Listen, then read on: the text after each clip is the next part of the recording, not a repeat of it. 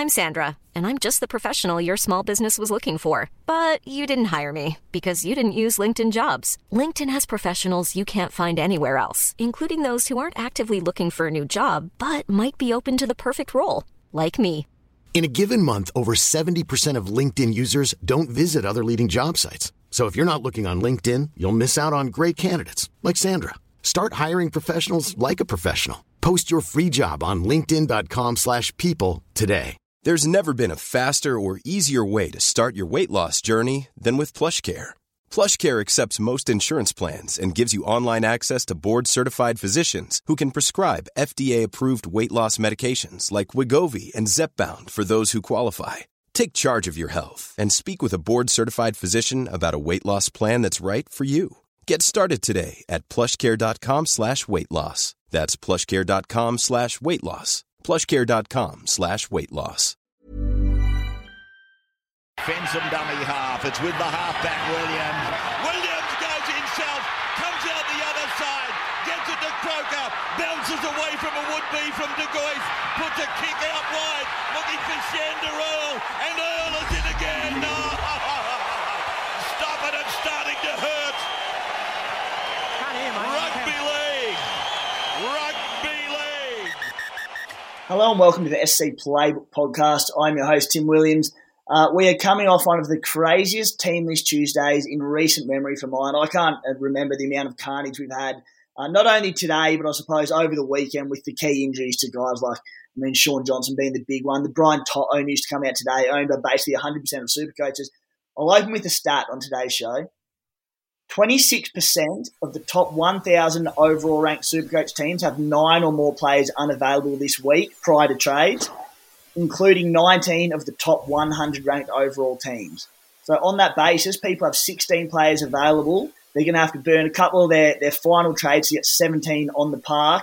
Unbelievable stuff. That's, of course, via our stat man, Adam DeRusi. His article will be out later in the week.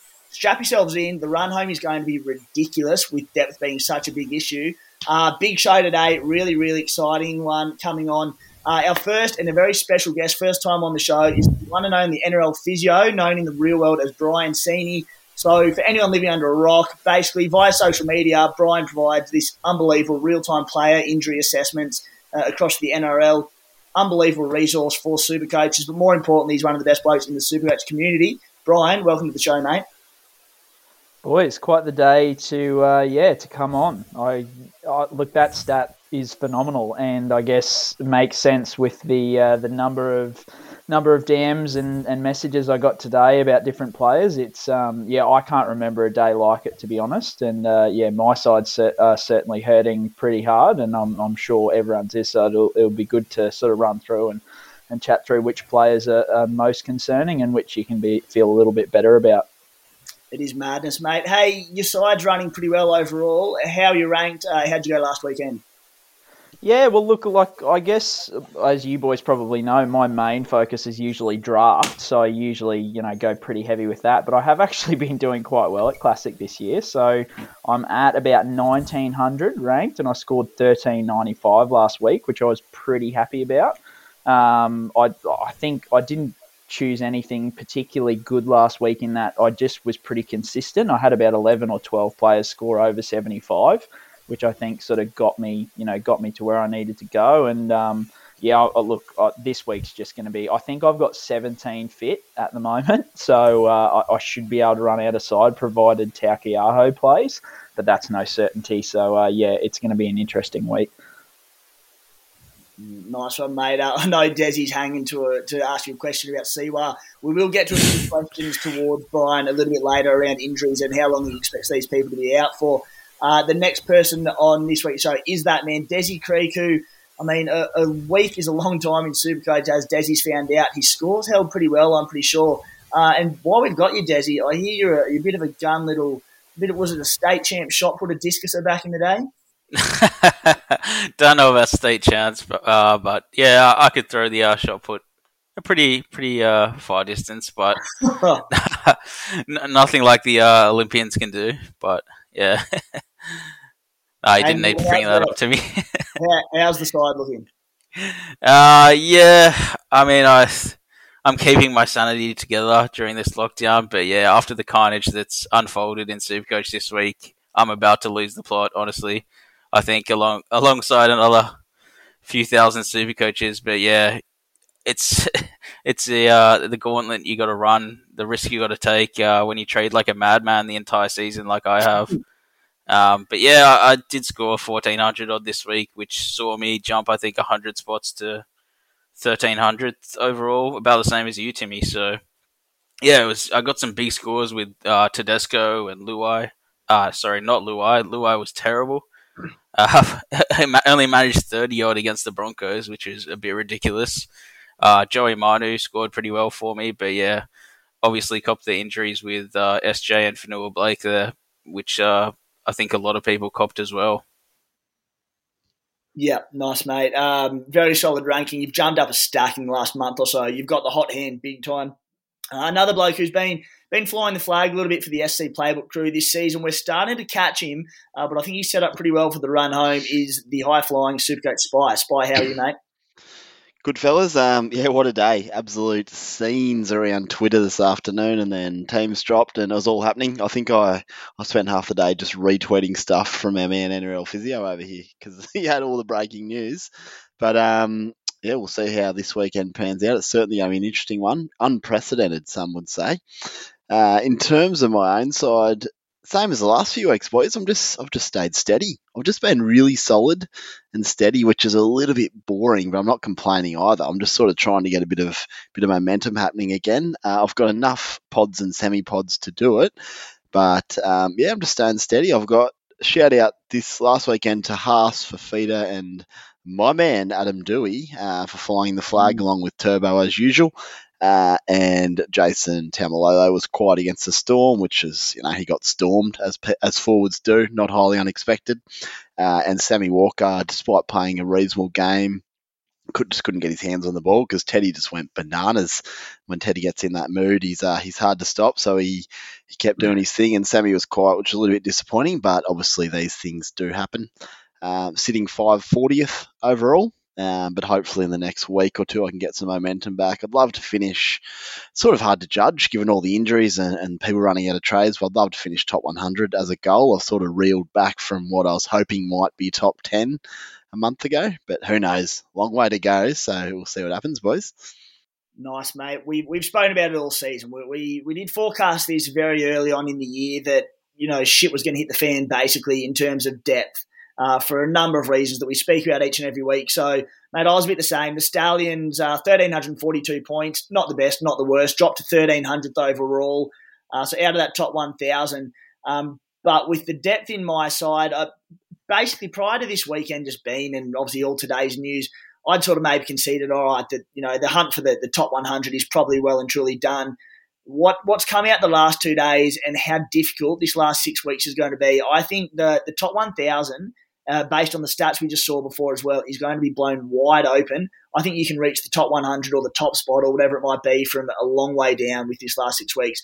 If more injuries and restings and suspensions and all this stuff happens, it's going to be absolutely nuts. Anyway, guys, if you're interested in the SC Playbook subscription package, $20 for the NRL package for the run home. If you're into the BBL Supercoach stuff as well, $40 for the BBL season as well. At the back end of the season, gives you access to stacks of extra content for the season. And, of course, our subscriber special question and answer podcast where one of us answers your questions every week. Let's get into the Supercoach team news of the week. I'll touch on a few of them. Injury-wise, we'll get to a chat with Brian coming up shortly and get most of them at him from there. I'll start with Brian Toto, who, actually, I'm going to go straight to Brian here, but, mate, Syndesmosis injury today. Hopefully I pronounce that right. I get nervous every time I say that. Gone for the season. What are we looking at? Yeah, look, big hit. I own him. I'm in 3 draft leagues and own him in every single one of them. Own him in Classic and I've got 1 trade left. So this is the one that, hit hardest today. Yeah, not good. So, look, they're going in. They haven't sort of announced straight away that it's going to be syndesmosis repair. So they've said they're actually going in for exploratory surgery almost. So they've obviously done scans. Scans aren't 100% accurate. They don't always show everything. So there's obviously a little bit of, I guess, uneasiness about exactly what they're dealing with there. So they're actually going to go in with a bit of a camera, a bit of keyhole, and sort of see what's going on in and around that joint. If they do need to repair it, it's your usual kind of 6 to 8 weeks that we see with a lot of these guys. But there is a slight chance, albeit very slight, that they go in there and they think, no, like it's not too bad. We can just, put him in a boot, get some rehab going, and potentially have him back in like that 4 to 6 week range, which still, look, for Supercoach purposes, it doesn't really help us a lot. I mean, you're talking about round 24-ish a return at best case. And even then, and something sort of I bang on about a lot is that guys who have the surgery actually tend to get back to performance really quickly. Whereas if they don't have the surgery, so if they kind of go in the boot, even though it does result in a quicker return to play, it doesn't tend to return, like they don't tend to come back quite as good in terms of performance straight away. So he's someone, even if you had him for the last couple of weeks, I wouldn't expect him to light the world on fire. Okay, thanks for that insight, mate. So basically, we're looking at 4 weeks, probably best case scenario, return to play. I mean, even then, that's, as I said, best case. So Toto looking like a sell. What that also does mean, I think, to me, anyone who's still holding on to Alex Johnston, who, again, we'll get to him in a minute, but I believe maybe round 2, maybe 2 more weeks away. If you've held on to Alex Johnston, hold on to him because Toto has to be your preference to trade in that one. Joey Manu named on the wing for the Roosters with Adam Kieran moving to the centres with more injuries at that poor old club. They've had a tough run this season. Good news for Manu owners. I know Desi's one of them because basically more tries. Centres at the Roosters have never had much of a Supercoach go about them because of all the cut balls, their ability to drag in defenders, etc. I won't go on. Good news for Manu owners. Also, Adam Kieran at centre means he'll kick goals, so bad news for Walker and Teddy owners who have had a few cracks, although they're missing more than they're getting, so it probably doesn't matter too much. Siwa Takiaho named on the bench as per last week. Owners will be praying that he stays on the bench as an extra number this week. Spy, Sean Bloor, you're an owner, I'm an owner, starting for the Tigers this week. Mate, there's a 4-forward bench being named. What a valuable extra number for a lot of us this week. What sort of minutes do you see him getting, and are you playing him this week? Yeah, certainly handy. I'm lucky enough to have Harry Grant named in the 19. I think you do as well, mate. So the problem there is Bloor's probably going to be the option as your last reserve for a lot of owners, or the way it's looking, it could be really tricky. But to do that, I'd have to forego Mr. Harry Grant. So I'll probably just sit Sean Bloor just in the fact that if Harry does play, I want him in my side. But I mean, I think there's every chance he plays 50, 60 minutes. He hasn't looked overly match fit in the games I've seen, but I mean, we'll see what happens on an edge there. Hopefully, if we do have to play him or get him in his auto emergency, he can pump out 60. But yeah, somewhere between that 40 and 80 mark anyway. We'll see what happens, but a handy extra number indeed. Yeah, very handy extra number, mate. Unbelievably, poor old Cody Nikorima owners. So Roger Tuivasa-Sheck, who spent time at 5'8" recently, gone. His stint in the NRL is over. Very sad. A massive loss to the NRL, going home to New Zealand early. Peter Hiku comes in at 5'8" for the Warriors. Sean O'Sullivan comes in at halfback. Cody Nikorima still can't get a start in that side, and of all weeks that owners needed him, they won't get it. Hopefully get some all right minutes off the bench. Anyway, another massive blow. Tane Milne named at 18th man for the Bunnies. A huge loss for owners of Milne there. Cam Murray, 1 game suspension, won't play. Brian, a few rumours that Kalen Ponga, Mitch Barnett, Connor Watson, all in a little bit of doubt this weekend. How do you think they're looking? Do you expect them to take their place on, again, probably the little information that you have on that one? Yeah, look, like I think Ponga's it's probably the only one that's obvious what's going on. So he's got the sternum injury that he, by all accounts, picked up at training. Look, he was able to sort of play through it last week, and it is one of those ones. It is mostly a pain tolerance issue. So whether they can needle it up and whether he feels good enough to get out there. The good thing about playing at fullback is he doesn't have to make 40 tackles a game, he doesn't have to, hit the ball up 20 times if he doesn't want to. He can dump it off to his wingers and that kind of thing. So with the spot the Knights are in at the moment, I'd be pretty surprised if he didn't play. Like, I think they'd be looking to really, jab some needles in there and get a chest guard on and sort of get him out there as best as possible. Now, in saying that, once again, because the big thing with like your sternum and your rib injuries, it comes down to performance and then risk of re-aggravation. So performance-wise, he might be a little bit limited in throwing those, cross the body passes and different things and having as much zip on them. And then he is at risk if he does take a hit up and cops a blow in the wrong spot, that could knock him out for the rest of the game because they are just super, super painful. So I think, with the week we've got, if you've got him, you're definitely playing him, but he's not someone I'd be rushing in via a trade, that's for sure. That's bloody outstanding, mate. You are a dead set god amongst men. Hey, boys, Nico Hines starting for the fullback again, Ryan Pappenhausen off the bench. Pappy's going to be below about 500k in a couple of weeks for anyone interested in him. Harry Grant, as the Spy mentioned before, finally for patient owners, myself included, the Spies one as well, named on the extended bench for the Storm. No need to speak too much about him as we'll wait for news further in the week, but every chance he comes onto the bench for the Storm, whether or not they ease him into it or playing for that regular sort of 60-minute role we've seen at times this year, again, we'll wait and see how that plays out. Tyrone May out for the Panthers along with every other player in that club. Good news from Matty Burton, who moves to the halves finally, although against the Storm, I don't think it matters, and ideally you probably want to be playing him anyway. No TPJ at the Panthers still. I was banking on him playing this week because while my depth in my squad's good, I'm short at front row. It's going to force me to probably play Spencer Leniu. I was hoping with James Fisher-Harris out and Isaiah Yeo out that Ivan Cleary might have rushed to get TPJ in there. Still hoping for a bit of a word, but that's based on nothing other than desperation. And if you've ever seen more of a purely Supercoach relevant team change, it's the fact that no Teague Wilton on the team sheet for the Sharks today made me absolutely ecstatic because it means that CSC for Talakai starts for the Sharks, hopefully plays 80 minutes as he did on the weekend. Awesome news this week for Talakai owners because he looked like being one of the biggest dud trade-ins you've seen in a long time, but he hit back last week. 4-forward bench at the Sharks named, although I do suspect that Matty Moylan may come on as the utility there and play a few minutes. And lastly, Desi at Manly. Pretty big news there in that Curtis Sirenen finally comes back from injury, named on the bench. Carl Lawton back from injury on the bench. Josh Schuster and Olika Atu are obviously the starting back rowers for Manly. Desi, people looking to sort of move Tohu Harris onto Olika Atu or might be looking at Josh Schuster at 5'8". How do you see this impacting the minutes of those starting back rowers? Yeah, it's a tough one to gauge. You really never know what Desi Hasler's thinking there. But yeah, Olakawatu, I said last week, I just don't think he's viable as a trade-in. He definitely has attacking upside. He runs the ball super hard, always looks like he's going to break the line, but I don't think that people have enough trades left to muck around with that Manly rotation. I wouldn't be touching them. Schuster definitely looks like a hold to me, but the rest of them I just wouldn't touch.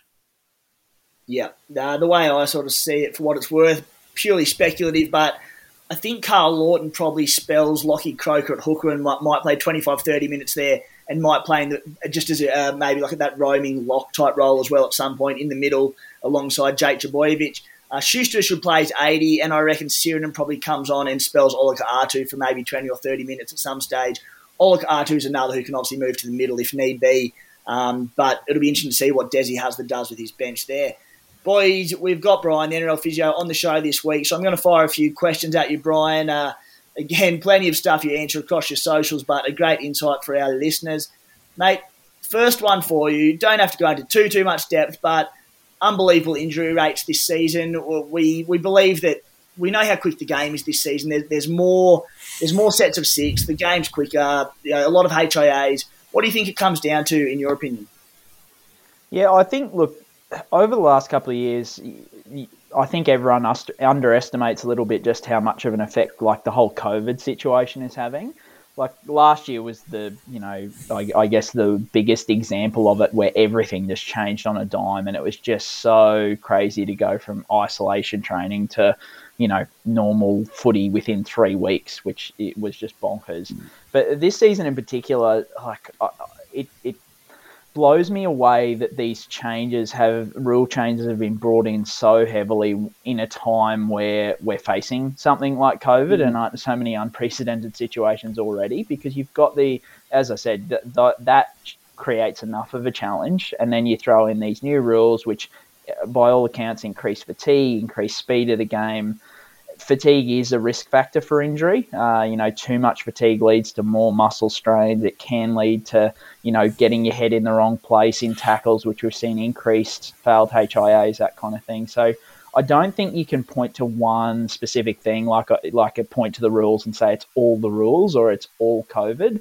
But it's just like a real big perfect storm of a whole lot of different factors that there's a few, I guess, factors that are controllable, i.e. bringing in new rules that you could potentially, argue could be rolled back to try and help the players out, because COVID's something that we can't really control. But yeah, I just think it's just a combination of all those different things, unfortunately. Okay, cool. Thanks for that, mate. Hey, it almost seems inevitable that there's going to be greater rests in the back end of this season. I mean, along with the risk of the higher injury risk that we're seeing this sort of season, the quicker game, players must just be absolutely gassed getting into the back of the year, particularly the high-flying clubs. Melbourne, Penrith and the Bunnies who have that top 3 spot, pretty close to locked in, we think. Again, finishing first and finishing fourth isn't going to make a difference this season because the way it's looking, there's probably not going to be home semi-finals anyway. Mate, there's going to be a lot of rests in the back end of this year. How bad do you anticipate that being? Obviously, clubs who are in the fight for a top 8 spot or maybe your Roosters in the fight for a top 4 spot, maybe not as different, but it's going to be helter-skelter, isn't it? Yeah, for those top sides, and as you said, I think they're the ones that I've kind of identified as those ones up the top, particularly your Melbournes and your Penriths. Like, I can't see any justification for them sort of running guys out, sort of, even if they've got like the smallest niggle or something like that, or even their big players, because with the injury rates, we've seen Penrith's, season hinges on the integrity of Nathan Cleary's shoulder, effectively, and this season more than any with the injury toll. I think you're going to see a lot more rests. I think the good news is the fact that you've got sides like Manly, the Roosters, where Supercoach players have high ownership of guys in those teams. They should be pushing for, potentially a top 4 spot or something like that. So they might get out there more. But particularly those top sides, I'd be really nervous about your Melbournes, Penriths, and potentially Bunnies getting a rest in that round 24-25. For sure, mate. And then you look at Parramatta, who have a really tough run home. The Raiders beating them on the weekend really makes that fight for 4th place. It's going to be huge. So, as you said, your Parramatta players, your Roosters players, your Manly players, who are more than likely going to be your 4th to 6th place teams, they're fighting for that spot. Then there's a huge fight for the top 8. We know spots 7 to about 11 or 10 are pretty congested as well. Good news in terms of getting players on deck. Tread cautiously with those top 3 teams. Mate, I'll throw a couple of players at you just to give us your thoughts on when they may be back, because there'll be a lot of super coaches out there holding players and thinking, do I bite the bullet and sell them now, or do I hold on to them with such scarce trades left? The first one, mate, is Alex Johnston. How far do you see him being? Yeah, so the Rabbitohs actually came out with a really excellent injury report today. So usually they just they do sort of, I guess, talk about their injured guys and stuff like that. But today they talked about where they were in the rehab process. So Alex Johnston's running at about 70% at the moment, which is pretty good. And he's expected to stay in the rehab group this week and next week and build up his speed sort of towards the end of next week, which would be leading into round 21. So he won't be back for round 21 at any stage, but they're hopeful for round 22. The fact that they said hopeful, though, is something that doesn't fill me with a heap of confidence for a guy who, relies on so much explosive acceleration, has a history of hamstring issues. So, I'm sitting right on the fence at the moment. I know that doesn't help too many people, but I don't think it's locked and loaded round 22. I think round 23 is a real chance because once again, there's no benefit to them bringing Alex Johnson back in round 22 if he's not quite 100%. They can they've got Josh Mansell who can more than capably hold up a wing for him while they get him right. So I put out a tweet today that they're hopeful for round 22, but if I was an owner, I wouldn't be counting on that. I still look with the way it is, even if you get round 23, 24, 25 out of him, that's still better than probably a lot of the other injured guys in your side. So I think I've got him and I'm definitely still holding him because I've got To'o and a whole bunch of other guys that I could trade out. But yeah, I wouldn't say that round 22 is a lock. Okay, mate. So yeah, I'm with you. If he's back even around 23, I think the To'o injury put the writing on the wall. I think AJ's got to be a hold. Mate, the $1 million question, Nathan Cleary, he's so pivotal to this Supercoach run home. Good and bad news, him not playing this week. Good news because, well, actually it's only bad news. We wanted him to play this week against the Storm, hopefully go low, get those big price drops because who the hell can afford him at over $1 million? Mate, when do you anticipate Nathan Cleary being back? Yeah, so it's one of those ones, the longer he sort of stays out, the better it is for his future injury risk and performance as well. The real concern with him coming back is that re-injury risk. It's quite high for shoulder subluxations and dislocations, so anywhere from sort of best case 20, 30% and sometimes up to about that 70% mark. So look, I'd say they're going to play it extra cautious with him. Apparently he's been really, really good with his rehab and stuff like that. Next week would be a 6-week return to play, which is about sort of when I expected him to come back initially. And it sounds like he is still tracking for around that round 21. So I'd say round 21 is probably more likely than round 22, but it's going to be one of those weeks. But he's involved in one of my anti-pod things later, so we'll talk about that soon. Okay, mate. I was about to serve you a follow-up question there, but I reckon it's going to tie right in with the anti-pod pod. So I'm going to hold off on that one. Who else we got here? Mate, a massive one for my team personally, and a lot of us running low at front row. Adam Fanua-Blake. I don't know how much information the Warriors have put out, but there hasn't been a lot of news on him. How long are you expecting AFB to be out for? I can tell you how much information they've put out on him, and that's zero. The Warriors are horrible with their injury info. They give nothing away. So, look, this is probably something where I am going out on a limb a little bit in that trying to use my, I guess, area of expertise looking at video and funnily enough, I get a lot of video from social media these days, the players' social media. So anyone who follows me has probably seen the gory sort of images of Fanua-Blake kind of showing where the wound in his finger was and stuff like that. I was actually really encouraged by that footage, and I know that sounds really weird, but when you're looking at a compound finger injury like that, you're looking at two options, either a fracture or a dislocation.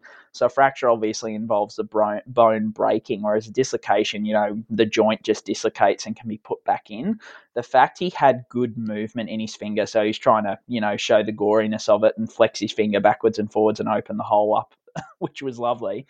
But effectively, that makes me lean much more towards a dislocation. And a dislocation, we've got a guy like Jamal Fogarty from the Titans who had exactly the same injury. And he's a chance to return this week after only missing 1 week. And that's pretty standard. Like if you have a compound dislocation, you're just looking for wound healing more than anything. So usually you see guys back in about 1 to 3 weeks. So he is a massive hold for me at this stage. I wouldn't be selling him off unless you had no other injury concerns, which I doubt is the case. So yeah, I'm cautiously optimistic that you might see AFB back in the next couple of weeks. Mate, that is absolute music to my ears. And with the Warriors injury toll, they couldn't name a full squad today. That's how dire it is for the poor buggers. Had to get Tanoa Brown back early from a quick little loan to the Dragons. Very, very good news there. I'll save you the time on Sean Johnson, who we believe should miss pretty close to the end of the regular season with the Sharkies, so you've probably got to move him on. We've spoken about Brian To'o. Mate, the last one from me before I send it to the other two boys for a few questions. Harry Grant, held very patiently with him, named on the extended bench this week. Whether he plays this week or it's next week, how will his impact be on return? And do you see him returning to that sort of 60 to 80 minutes, or do you think they'll ease him in a fair bit? I think they'd be crazy to take him straight back to 60, 80 minutes. I think the way that it was managed the first time round has contributed to the injury the second time round. Like, I just thought it was bonkers that he was picked as effectively the sole hooker for Origin 1 coming off a hammy injury. And that load, just even though he didn't injure it in Origin, then going back to the Storm and that load build up, he suffered another one. Once again, they need Harry Grant for finals. I think it's going to be a limited role because where your risk of hamstring injury is at its greatest is under fatigue.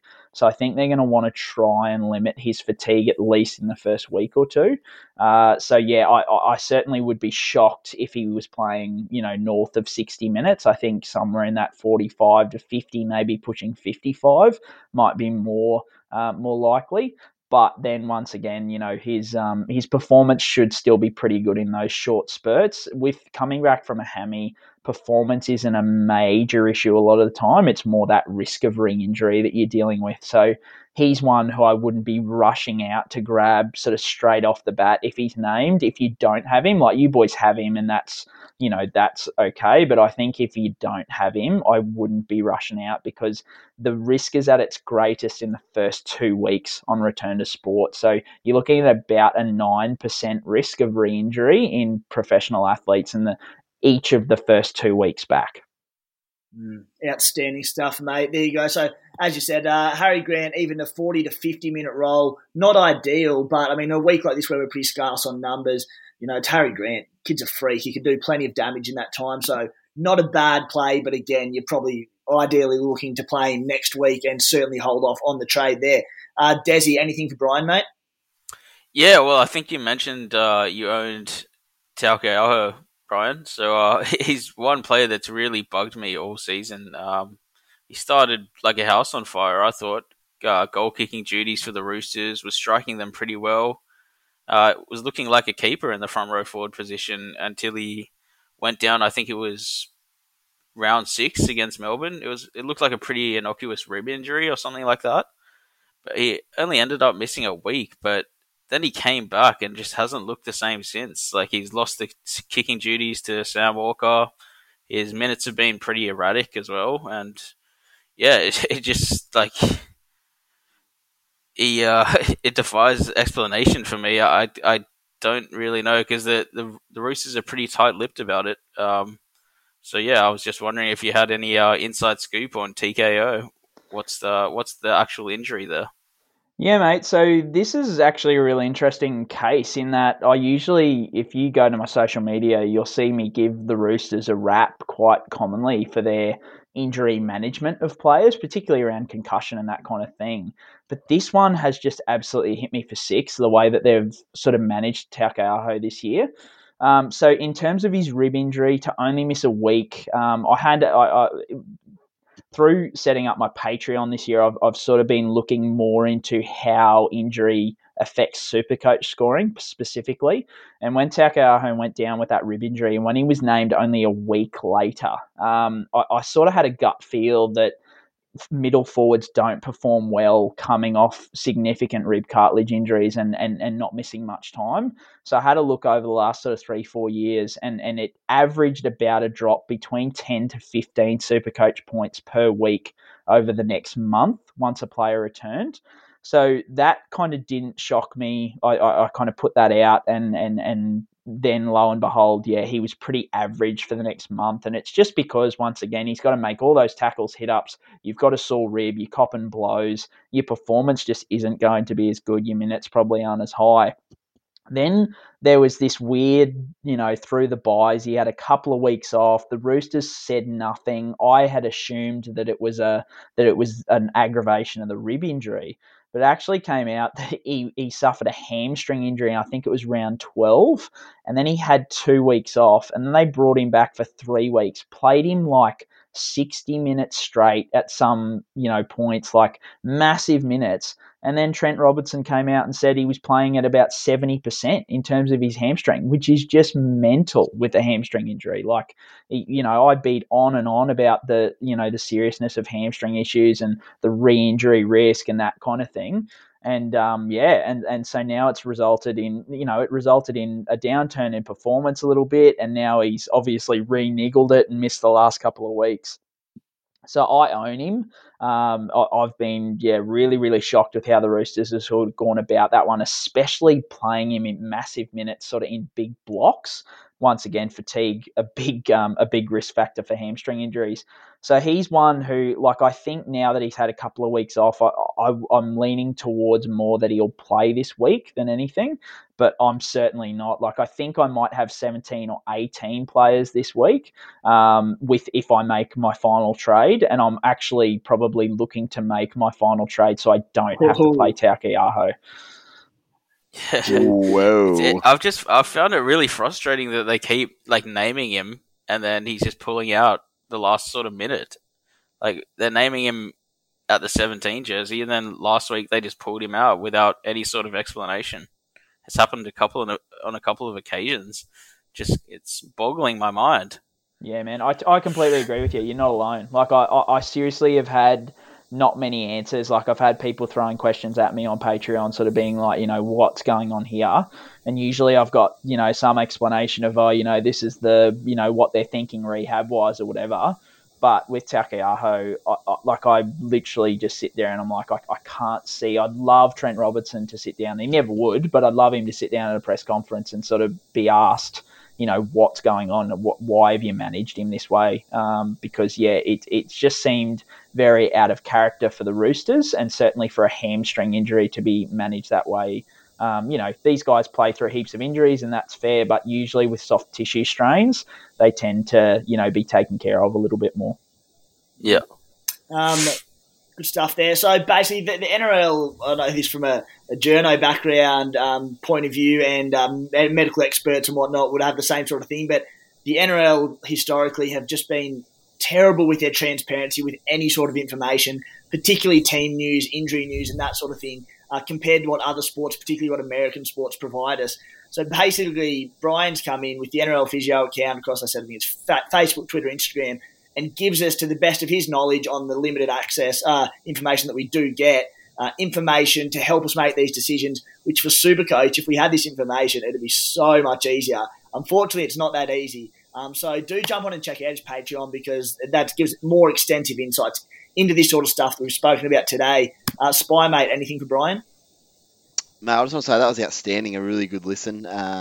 It does sort of add a bit of interest, though, doesn't it, the lack of transparency, because you spend half the week just worrying or getting excited, then you see what happens. But yeah, it'd be good if they'd let us know. But yeah, it's good to listen to you, mate, while I sit here massaging the hammies of my Harry Grant reverse voodoo doll. Yeah, mate, you gotta hope that he just get through those first 2 weeks and he'll absolutely light it up. And your concerns after the second week, the risk usually goes down to below 2%, mate. So that's where you're happy as Larry. Let's get him through. Beautiful. Hey guys, Quantium have jumped on board as a sponsor for the SC Playbook podcast this season. Quantium are Australia's premier data science and artificial intelligence company. If you're interested in a career fueled by game-changing analytics, break away from the pack by joining the Quantium team today. Hit us up on our socials or the website, email, whatever, if you are interested in that side of the things with Quantium. Guys, hot topics of the week. Initially in the hot topics, because you get towards the back end of the year, we're running out of trades, I was sort of thinking, we need to change up the topics a little bit. We're going to do a specific sit v start segment this week. Had all these, Jason Saabs to talk about, Josh Schuster's, all sorts of players. A day later, all these injuries hit, and it just became absolutely irrelevant because people don't even have 17 on the park. We will get onto a few of them, though. I'll start with you, Spy. You've been a bit quiet over there, mate. I've kept you in the dark a little bit. Shaun Johnson, likely gone for the rest of the regular season or thereabouts. Looks like a trade. What's your plans with Shaun Johnson, mate? Are you looking to move him on to someone this week, or is he your ticket to Nathan Cleary? Mate, just while I have been quiet, I've got some breaking news on the pod. Unfortunately, we're not live, but Luke Thompson has been banned for 3 games. That's official. Whoa. So another one bites the dust. We'll have to do one live next time there's a big judiciary hearing. But for SJ, mate, I'll definitely hold this week. I did have a little look at going straight to Jerome Hughes, who I really like, but Look, they're playing Penrith, who, although a little bit decimated, still should probably defend reasonably well. So I didn't want to do that. And to be honest, he's my ticket to Cleary. As Physio just said, there's every chance Cleary's back next week. If I can go SJ to Cleary, which I do have a little plan, that could be huge. So I'm just going to hold off for now. And with any of these injuries, I think you don't want to just trade them willy-nilly, especially given the trade status of most of the sides going around at the back end of the season. So only trade someone if you need to. That would be a decent upgrade, or if you absolutely need to do it to get 17. But yeah, Cleary for me, with Hughes and DCE in the mix if Cleary doesn't come back overly healthy or looking that good. Yeah, nice, mate. It's a bit of an interesting one because SJ is going to be my ticket to Cleary as well, but at 445k, you've got over 500 grand to make up there, so you need a few price drops from Cleary to be able to fund that sort of trade, along with another trade, which we know we're all running out of. Desi, Tom Trbojevic is obviously the number one fullback this season. There are lots of options for a number two fullback to partner Turbo for the run home. We were speaking a little bit off air. I mean, Clint Gutherson, I think, is a sell because Parramatta have a brutal run home. I don't think he quite has the ceiling of these Pappies, Teddies, Pongas, Latrells. But with so limited trades and guys like Toto, you've got to move on, Sean Johnson's, it's going to be hard for Gutho owners to trade out a fit, genuine gun in Supercoach despite a tough draw. If you are doing it or you're in another position, maybe you've got an Alex Johnston at fullback or something, who's the man to partner Tommy Turbo for the run home? It's Teddy. It's always going to be Teddy. He's been the best fullback for the last 10 years. We know how good he is. I think Latrell is a close second with that South Sydney draw. Pappy, not sure on him. He could come good, but it looks like Hines is just going to keep the goal kicking from what we've seen, and that decreases Pap's value quite a bit. Ponga, way too hit and miss. Teddy's just by far the most sturdy. I think you should do whatever you can to get him in. He looks like he's back to his best. He's over that hip pointer injury, I believe, and I think he's ready to lay down the law and remind everyone why he's the best fullback of the decade. Desi lad, spy here, mate. I don't disagree. I think Teddy's going to be fantastic, and they've got a few good games to finish, I believe. But I just want to throw out there, firstly on Ponga, if he looks even anywhere near his best this weekend, he then finishes with Brisbane, Cronulla, Bulldogs, Titans, and Brisbane, which is absolutely ludicrous. So if he's healthy, he's going to be absolute magic, which could give him the edge over Teddy for mine. And the other one, just on Pappy and Hines scenario, Hines may well kick, that's fine, but he can't kick if he's not on the paddock once they're full strength. So that will depend if Pappy takes back the one jersey. So it could pay just to wait a week or two there. But really interesting stuff. Hines will move to centre. I have no doubt in my mind. There's no way Bellamy's not playing him in that 17. I don't know if he's ever played centre though. He's a half and a fullback, but he may. I'm not saying he won't. I'm not saying he won't, but Burton and Tommy Trbojevic are phenomenal athletes who can play in the centre. So I'm not convinced that's going to happen, but it's a chance. It's definitely a chance. Now, Desi, you I believe have two trades left. You have it might be 17 fit players this week. That might be even after making a trade. You mentioned to me that you're looking to go Gutho to Teddy. Gutho to Teddy, me. Oh, do you not have him? I've already got Teddy. My fullbacks are set. They're set and forget. Yeah, right. Yeah, I'm saying, you said you would, though, if you were a Gutho owner, despite trades being scarce. If I was a Gutho owner, absolutely. Bring in Teddy. You've got to go for the highest ceiling players at this time of year. And Teddy probably has the second or third biggest ceiling in Supercoach. Yeah, I like the trade, but I think you'd want more than two trades up your sleeve because big trade out otherwise. Brian, you've only got one trade left, mate. So what are your fullback scenario at the moment? So I do have Gutho and Turbo. I'd love to move Gutho on, but I just am in a position where I need every healthy bloke available. So I've got, in my side at the moment, I've got SJ, I've got To'o, I've got Tohu, and it's deciding. So that obviously opens up either a half, a centre, or a second rower, front rower with a few duels. I'm probably looking at bringing in Haas just because I've also got Fisher Harris as well. I'd have to start Taukei'aho this week if I don't bring in a Haas. And I think, look, he's shown that he's able to put up between 80 and 100, and it's not a Teddy 145, but it's either, otherwise I could be running with 15 players if I lose a couple of guys next week. So it's just a position that I can't put myself in, I don't think. Mate, I've got Gutho as well, and it could be the smart play. Absolutely, Gutho's been outstanding all year. The run home, whilst he has a couple of tough games in the last 2 rounds, that could also be a resting Melbourne or a resting Penrith. So we'll see what happens there. And he's still plugging along nicely. He's averaging over 80, so there's nothing too wrong with Gutho despite that draw. The other one, Moses in? Actually, is he? No, not this week, mate. So he'll kick, which is lovely if they can get a few on the board there. So that's good news. Hopefully the Chooks are a bit flaky again. But boys, Adam Doueihi, he's a fullback as well. He has the best run home. Warriors, Dogs, Cowboys, Sharks and Bulldogs. He's right in the conversation. Surely you move on a 5'8" to him though. I wouldn't be happy to move a fullback on to Doueihi Spy, but outside of Cody Walker, there's not many people that are necessarily going to score more than Doueihi on the run home, and he may even outscore Walker. Ideally, for sure, but again, if you've got 2 trades left or 1 trade left, you might only be able to get him in one spot. And if that's fullback, don't look against it. It's still an option. But yeah, ideally you get a gun fullback and do it at 5'8", 100%. Yeah. Hey, Desi, on to your Manly Seagulls once again.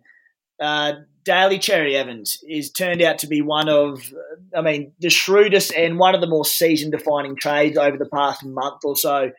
Put up a monster, 172 on the weekend, 119 his last game before that, 85 before that, 148 before that. Prior to that, was only having an okay year, very hit or miss, but he's really found his straps of late. Mate, there's a lot of people trading in this week, obviously in that halfback spot, 767K. What are your thoughts? It's a lot of money for him, and you'd almost certainly be foregoing Nathan Cleary by doing so. Yeah, shout-outs to Timmy Moody coming in first. Owning DCE, absolute masterstroke to push him out to that 200-point lead. I don't know if I'd be getting DCE. I think if I was chasing and behind him, I'd be foregoing him and trying to get Cleary, because that'll be a massive pod that you'll have against the first place team for the run home. So I think at 767K, that's a bit overpriced for DCE. We know that he can go 150, but we also know that he can go 20. Just depends on whether Turbo gets the ball or Cherry gets the ball. Yeah, I'm with you, mate. It's probably my most overused term, but I think we talk about the ship sailing. I think the ship has probably sailed on DCE at 767K, should I say. It's a lot of money. And as you said, we know that he can go 40-odd points in games as well. Brian, let's say in a hypothetical world where you had 4 or 5 trades left, a lot of people still do, a lot don't, especially a lot of people will be burning a few this week. But in a world where you don't have 1 trade left, Damien Cook, mate, 500K, went nuts last round. Is he a guy that you would consider at hooker for that price, knowing what he's done in the past, knowing that the Bunnies traditionally finish on a high? I will throw out a number. He has 4 tons this season. Every other score has been 64 or below, including 8 scores under 50. Do you think it'll be a case of chasing last week's points, or is he a viable option? He's not bad. As you say, I think he's just been way too up and down for probably my taste. Like, I do lean towards, and he's someone who's got 0 injury concerns. I know this is typical of, the NRL physio to sort of talk about injury concerns, different things, but I do take it into account. I figure that's where I can get a bit of a, an edge on others is my ability to sort of look at those things. And particularly, we're all running low on trades, whether it be 1 trade or 4 trades, and bringing in someone like Cook who has no injury concern at all, I don't mind at all. It's one of those things that you can probably bank on, he's much more likely to play, at least 4 of the next 5 games than some other options at hooker, like your Harry Grant. He might not be back this week. He might still be suffering some hamstring tightness. He might re-injure it. There's doubts around those kind of things. Reid Marnie's got his shoulder that he's still, managing through. So, yeah, Cook with no concerns at all. If you just want to lock that down and he is a little bit of a pod, I don't mind it. And it's a good point you make. I mean, across the whole season, when you trade in people who don't have any lingering injury issues going on, but particularly this week when we've got a few trades left, every one of them trades is so vital. That you're not trading out someone who's actually playing, seems obvious, but people will do it. And B, that you're not getting guys in with a risk of re-injury who are coming back from injuries. I'll get to one in a minute in my pod plays. Just quickly, Matt Fee Guy, the third most traded in play this week at the Dragons. I think his bargain basement price. Just wanted to say, proceed with caution on that one. Playing his third game, he's got a break even of negative 110, so he's going to make a lot of money. But if you're trading him in, unless you've got 5 trades left or something, you're not trading him out again this season. His job security is pretty ordinary. The Dragons players are still serving bans from the Paul Vaughan party. They've games across the last 3 weeks. So I think there's a lot of risk with that, even if it frees up money for another trade for you. Fellas, that's it for Hot Topics for the week. Let's jump into our anti-pod and pod plays, and I'm going to start with Brian because it's been killing me since he mentioned it earlier on the show regarding Nathan Cleary, and I sense, mate, that he could be your anti-pod play because it takes a bit to come back from his injury. 100%. Yeah, so my anti-pods are, I just don't think Pappenhausen and Cleary are worth it. And I know that's I assume it's an anti-pod play, but like with Cleary, just that re-injury risk, it only takes, and it's something you can't really predict. Like the way that it happens is you just get caught in a bad position in a tackle or trying to score a try or something like that. So that we've had countless examples of guys, so you Gareth Widdop, Ewan Aitken, there's been a few other guys who come back, first game back, have popped that shoulder out again. And if you're moving heaven and earth, as you said, 500 grand that you've got to try and move around to bring him back in, and then he pops it back out in the first game back, that would just kill you. So I think the only way that I would conceivably do it is if you've got another trade to trade him back out again after you get him back in. I think, yeah, and that's my antipod, I guess, is the fact that I think bringing him in, and then the thing with Pappy, which I'm a bit off, obviously there's the whole Hines situation, which is really hard, but considering Pappy's, history with concussion now and stuff like that, it only takes one hit to his head, and that could be his regular season done. He came back over the weekend, his first hit up, he kind of got caught high, and my heart was in my mouth. Like, I was like, oh, shit, here we go again. That's probably where I'm leaning with those two, is I'm like, even if you had 4 or 5 trades left, I think even with the Cleary, if you can get him in with one trade and then you've got another trade to trade him out, I don't mind it. But I think bringing him in on the proviso that, yeah, sweet, I'm going to have Cleary for the rest of the season, I think you're just playing with fire. Mate, I can hear the Spy sweating through the microphone because you've just the Spy has basically from round 1 a 25-round trade plan, and you've just shattered it. Luckily for me, Pappy's actually just superhuman. So if he does get a head knock, he somehow won't get HIA'd again this time. But purely from a football sense, I just want to see him come out and play their footy. But it's spot on, mate. Can I ask a question while we've got you just on Cleary there? Say one of my plans was just to see how he looks in the first week or two. If he was to get through 2 rounds and playing good footy, do you think that's really encouraging, or is it a case of in the game 3, if he gets caught in an awkward spot, it could go again just as easily as game 1? So, yes and no, and I'll explain why. Like, the longer it goes from when he suffered the injury, the better, right? Because he's able to get more strength into it. That's why I don't mind a delayed return to play with this, is because obviously the longer he goes, the more stable he can get his shoulder. But at the end of the day, he's got significant damage to his shoulder joint that needs repairing via surgery. And they're delaying that to the off-season But what that means is that he's going to be at an increased risk no matter how strong he gets that shoulder.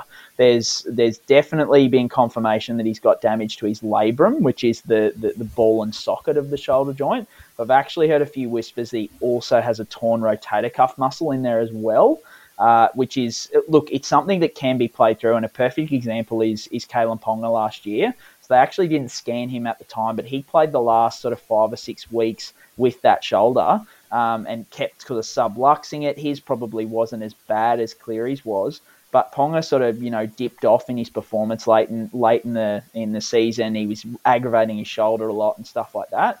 But if Cleary gets through 2 matches, his risk decreases a little bit. But once again, if he just gets caught in the wrong position, it can still just go because the damage is there that needs to be repaired at some point. And that's why, it's not like a Harry Grant who gets through 2 weeks and then his risk drops to 2%. I'm that's great for Harry. Whereas the nature of Cleary's injury, he's going to have that hanging over his head for the rest of the season. Yeah, you're a legend, mate. It's an issue one. You've got to. The other thing you can do, everyone, is if you do bring in Cleary for say the last 3 weeks or something like that, if he does get hurt, you'll hopefully have another backup half just to play.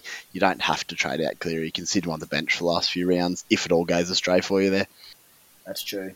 Hey, Brian, your pod. Oh yes, my pod play. So I once again did a little bit of research because a few guys had Bradman Best at the time when he sort of went down, whether it be in draft or classic. They were kind of looking towards, hoping that he would come back around that round 20, 21 and looking at the hot draw that they had. And I advised at the time, and I went back and looked at historical examples of different players like Dan Tupou, Brian To'o, Bradman Best himself, all coming back from syndesmosis surgeries. And as I mentioned earlier, guys come back from these syndesmosis surgeries and their Supercoach scoring is unaffected. Even all of those guys that I named came back with 10 to 20 better average when they return from these syndesmosis injuries. So my pod play is I don't mind going early on a Bradman Best or even a Tyson Frizzell. I think he's someone who's flown under the radar a little bit, and I think with their draw to sort of finish the season, I wouldn't be turned off by the fact that they're coming back from their surgeries. I think, it's time and time again been shown by historical, outside backs and by edge forwards that they come back and perform. And that's what we want as super coaches. We don't just want them to come back. We want them to perform at their usual level. It's been shown that they are able to do that. Nice, mate. Well, I'm going to keep you on that note. Bloke's come back from injury. My anti-pod play, it's been a chaotic arvo. I haven't had a chance to update my own little notes in this one, but my anti-pod play was going to be sitting Brian To'o against the Storm this week, which I was looking at doing. Put a line through that. Don't have an anti-pod play as a result. My pod play, Katoni Staggs, who will be relatively popular option for To'o, funnily enough, as a result of that. Brian, 60 minutes game 1, 76 game 2, 80 minutes on the weekend against the Panthers. I'm looking at bringing Katoni Staggs in potentially this weekend. Would you be confident in that coming off his ACL injury, or is it, again, probably one to avoid with sparse trades?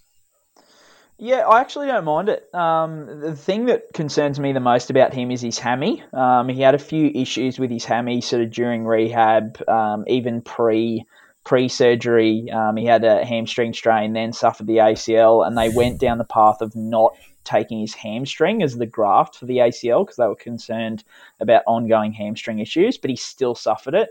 So there is a little bit of concern there, but I do know from a few people I've talked to at the Broncos that they left Staggs out an extra sort of month or so to really fine-tune his rehab, and it actually turned into more like 6 weeks. So I think he had that 2-week suspension sort of tacked on to the end as well. So usually with guys coming off ACLs, we see them rushed back in the shortest time possible, like as soon as they kind of, pass all the return to sport markers. But with those longer-term injuries, it's something I talk about a lot. There's a big difference with long-term injuries between return to sport and return to performance, particularly with ACLs. I usually go with, 18 months is kind of so that second season back. But I think with Staggs, he's shown enough, and I think it's probably taking that extra 6 weeks the Bronx have taken with him. He's shown enough that he's actually performing quite well. Like, he's tackle busting, he's offloading, he's breaking the line, that kind of thing. So I don't mind it at all. All right, love it. Cheers, mate. Hey, Desi, your pod and pods for the week. Yeah, I've gone sort of vanilla with these ones. Antipod player, I think, is just so Gotha. I don't see the value in holding him. I think if you can flick him to Teddy or Ponga, or perhaps even if he comes back, it's the play. Pod play. I didn't want to say this one because I own him, but he's moved to the wing for the Roosters, and I think he's got a 3-round average of 90. It's Joey Manu. I think he will be a very popular trade-in for Brian To'o. I just don't see him not scoring tries for that Roosters team. On the wing, he should get a few meat pies.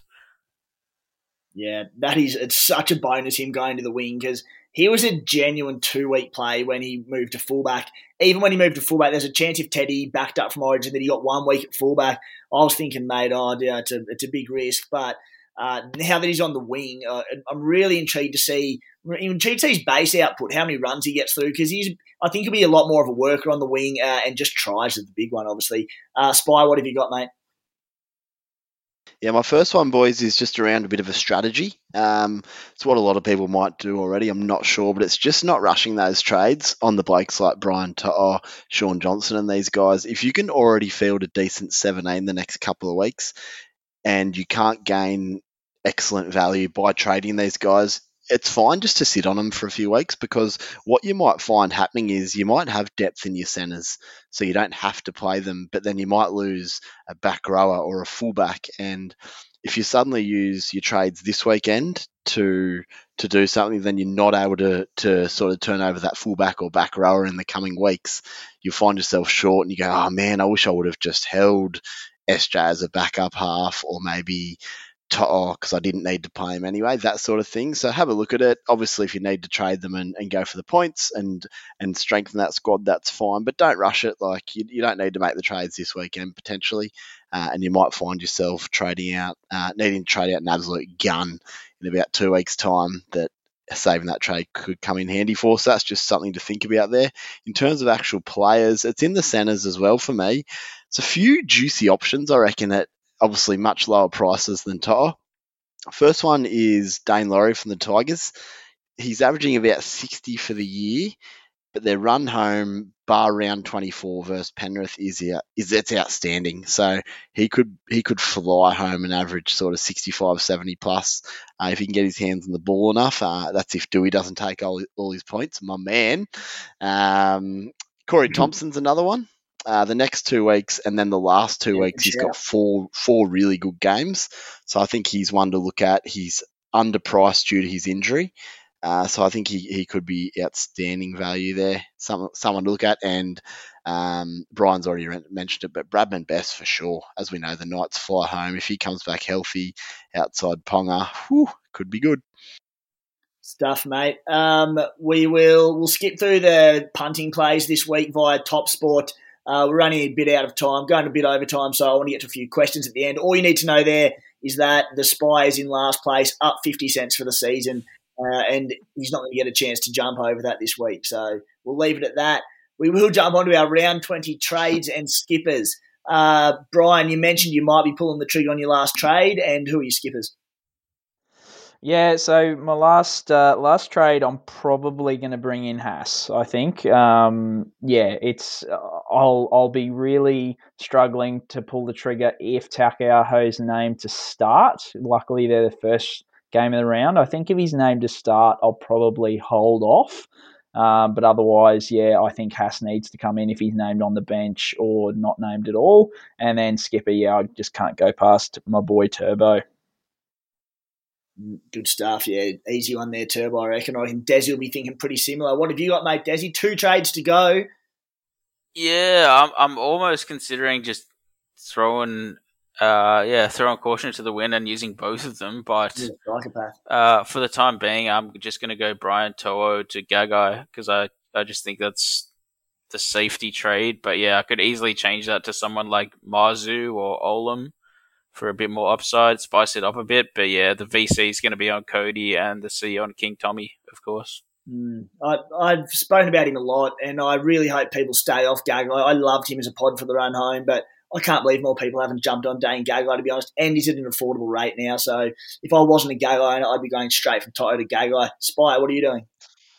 Desi, just don't use your last trade on Marzu because he might not even be playing next week. So I know you love to throw caution to the wind, and he could go well.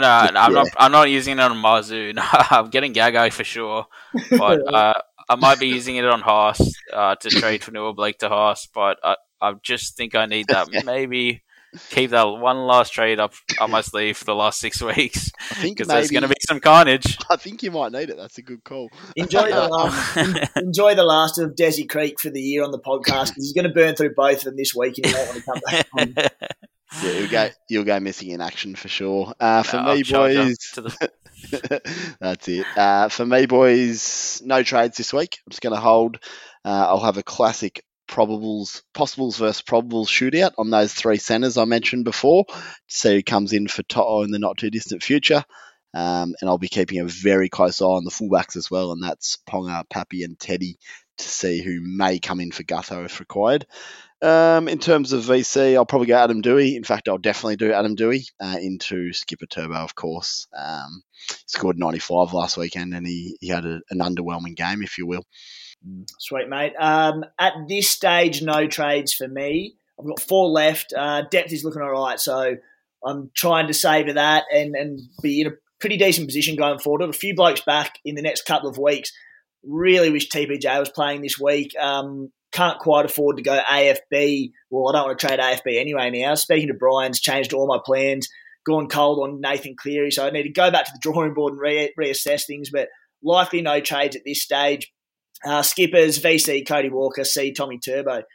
Boys, let's jump into a few questions and then we'll wrap it up for the night. First one this will go straight to Brian.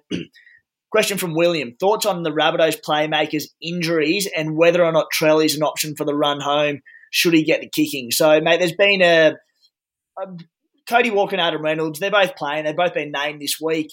Are they fit and firing, do you think, or is there a few niggles around? I know I've seen a few whispers. Yeah, Cody copped just a cork, so not much concern there, just to his knee. Might have a bit of bruising, but yeah, not much to talk about there. Reynolds, there is a little bit. He did have a scan. He had a slight strain to one of his hamstring muscles. Thankfully, not kind of the major. There's 3 hamstring muscles. He injured sort of one of the lesser important ones. So even though my usual rule of thumb is most minor hamstring strains, you see him return at 2 weeks.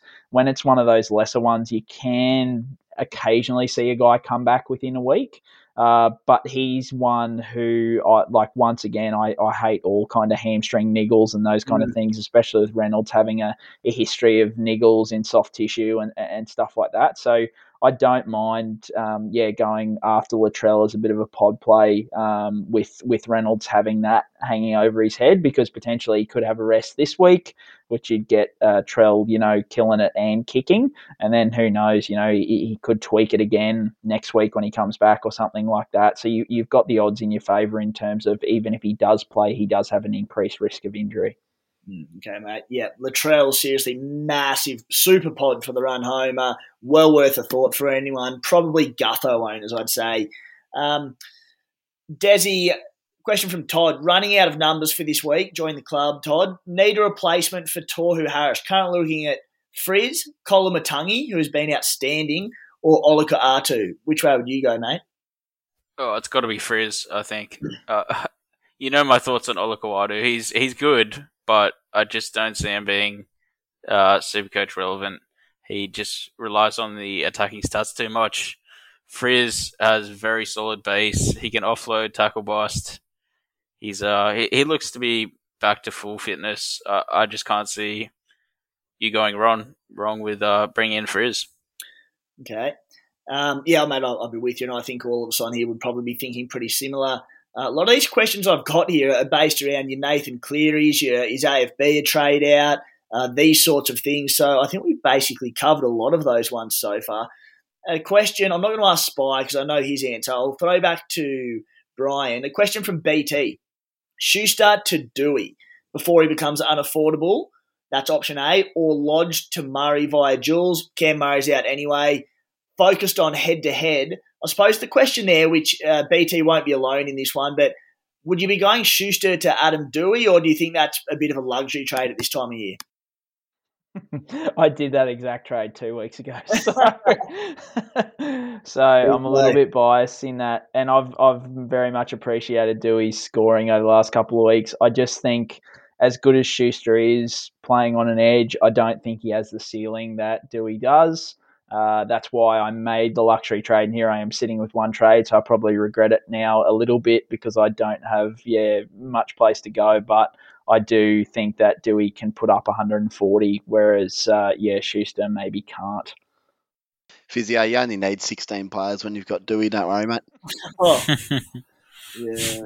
Yeah, no, I don't think it's sideways at all. And just on that Schuster, we spoke about the Manly back row before, but Manly have quite a good run home. I think if they do get out to early leads, if they do, Schuster coming off that injury, I think it might have even been a hammy there. Got to be every chance with that serious back row depth to play a few 60-odd minute games.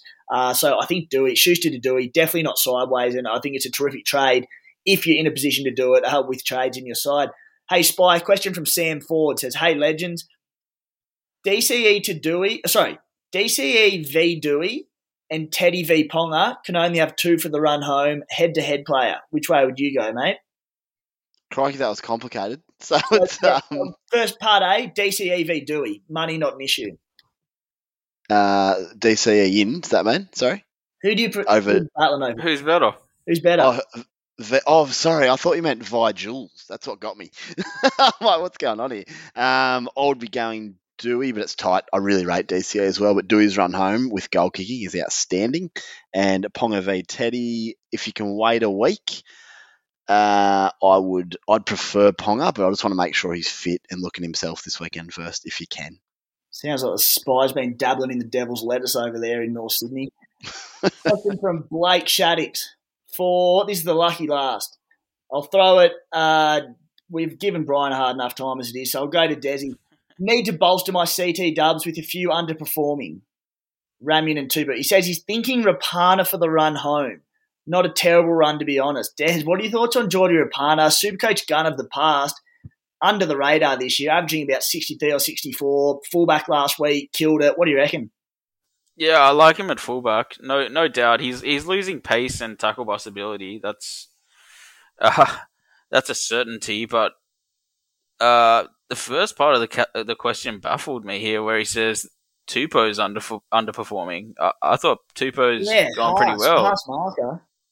No, he scored 80 last week. I'd agree with that, boys, in that he's only scored one try in 3 weeks, certainly since I bought him, but G's been rock solid, and he'll get a double soon enough. But just quickly on Rapana, speaking of my boys, my original gangster there, he has got, in the last 2 weeks, 11, 13, 24 tackle busts in 2 weeks. So don't write him off, Des, man. And I'm not writing him off. He's definitely on the radar for... but I just think guys like Gakai, Tupou, Olam, even Ramian, I've got all these options. I wouldn't go get Rapana over any of them. I think he's down 6th or 7th on the best centre wing list at the moment.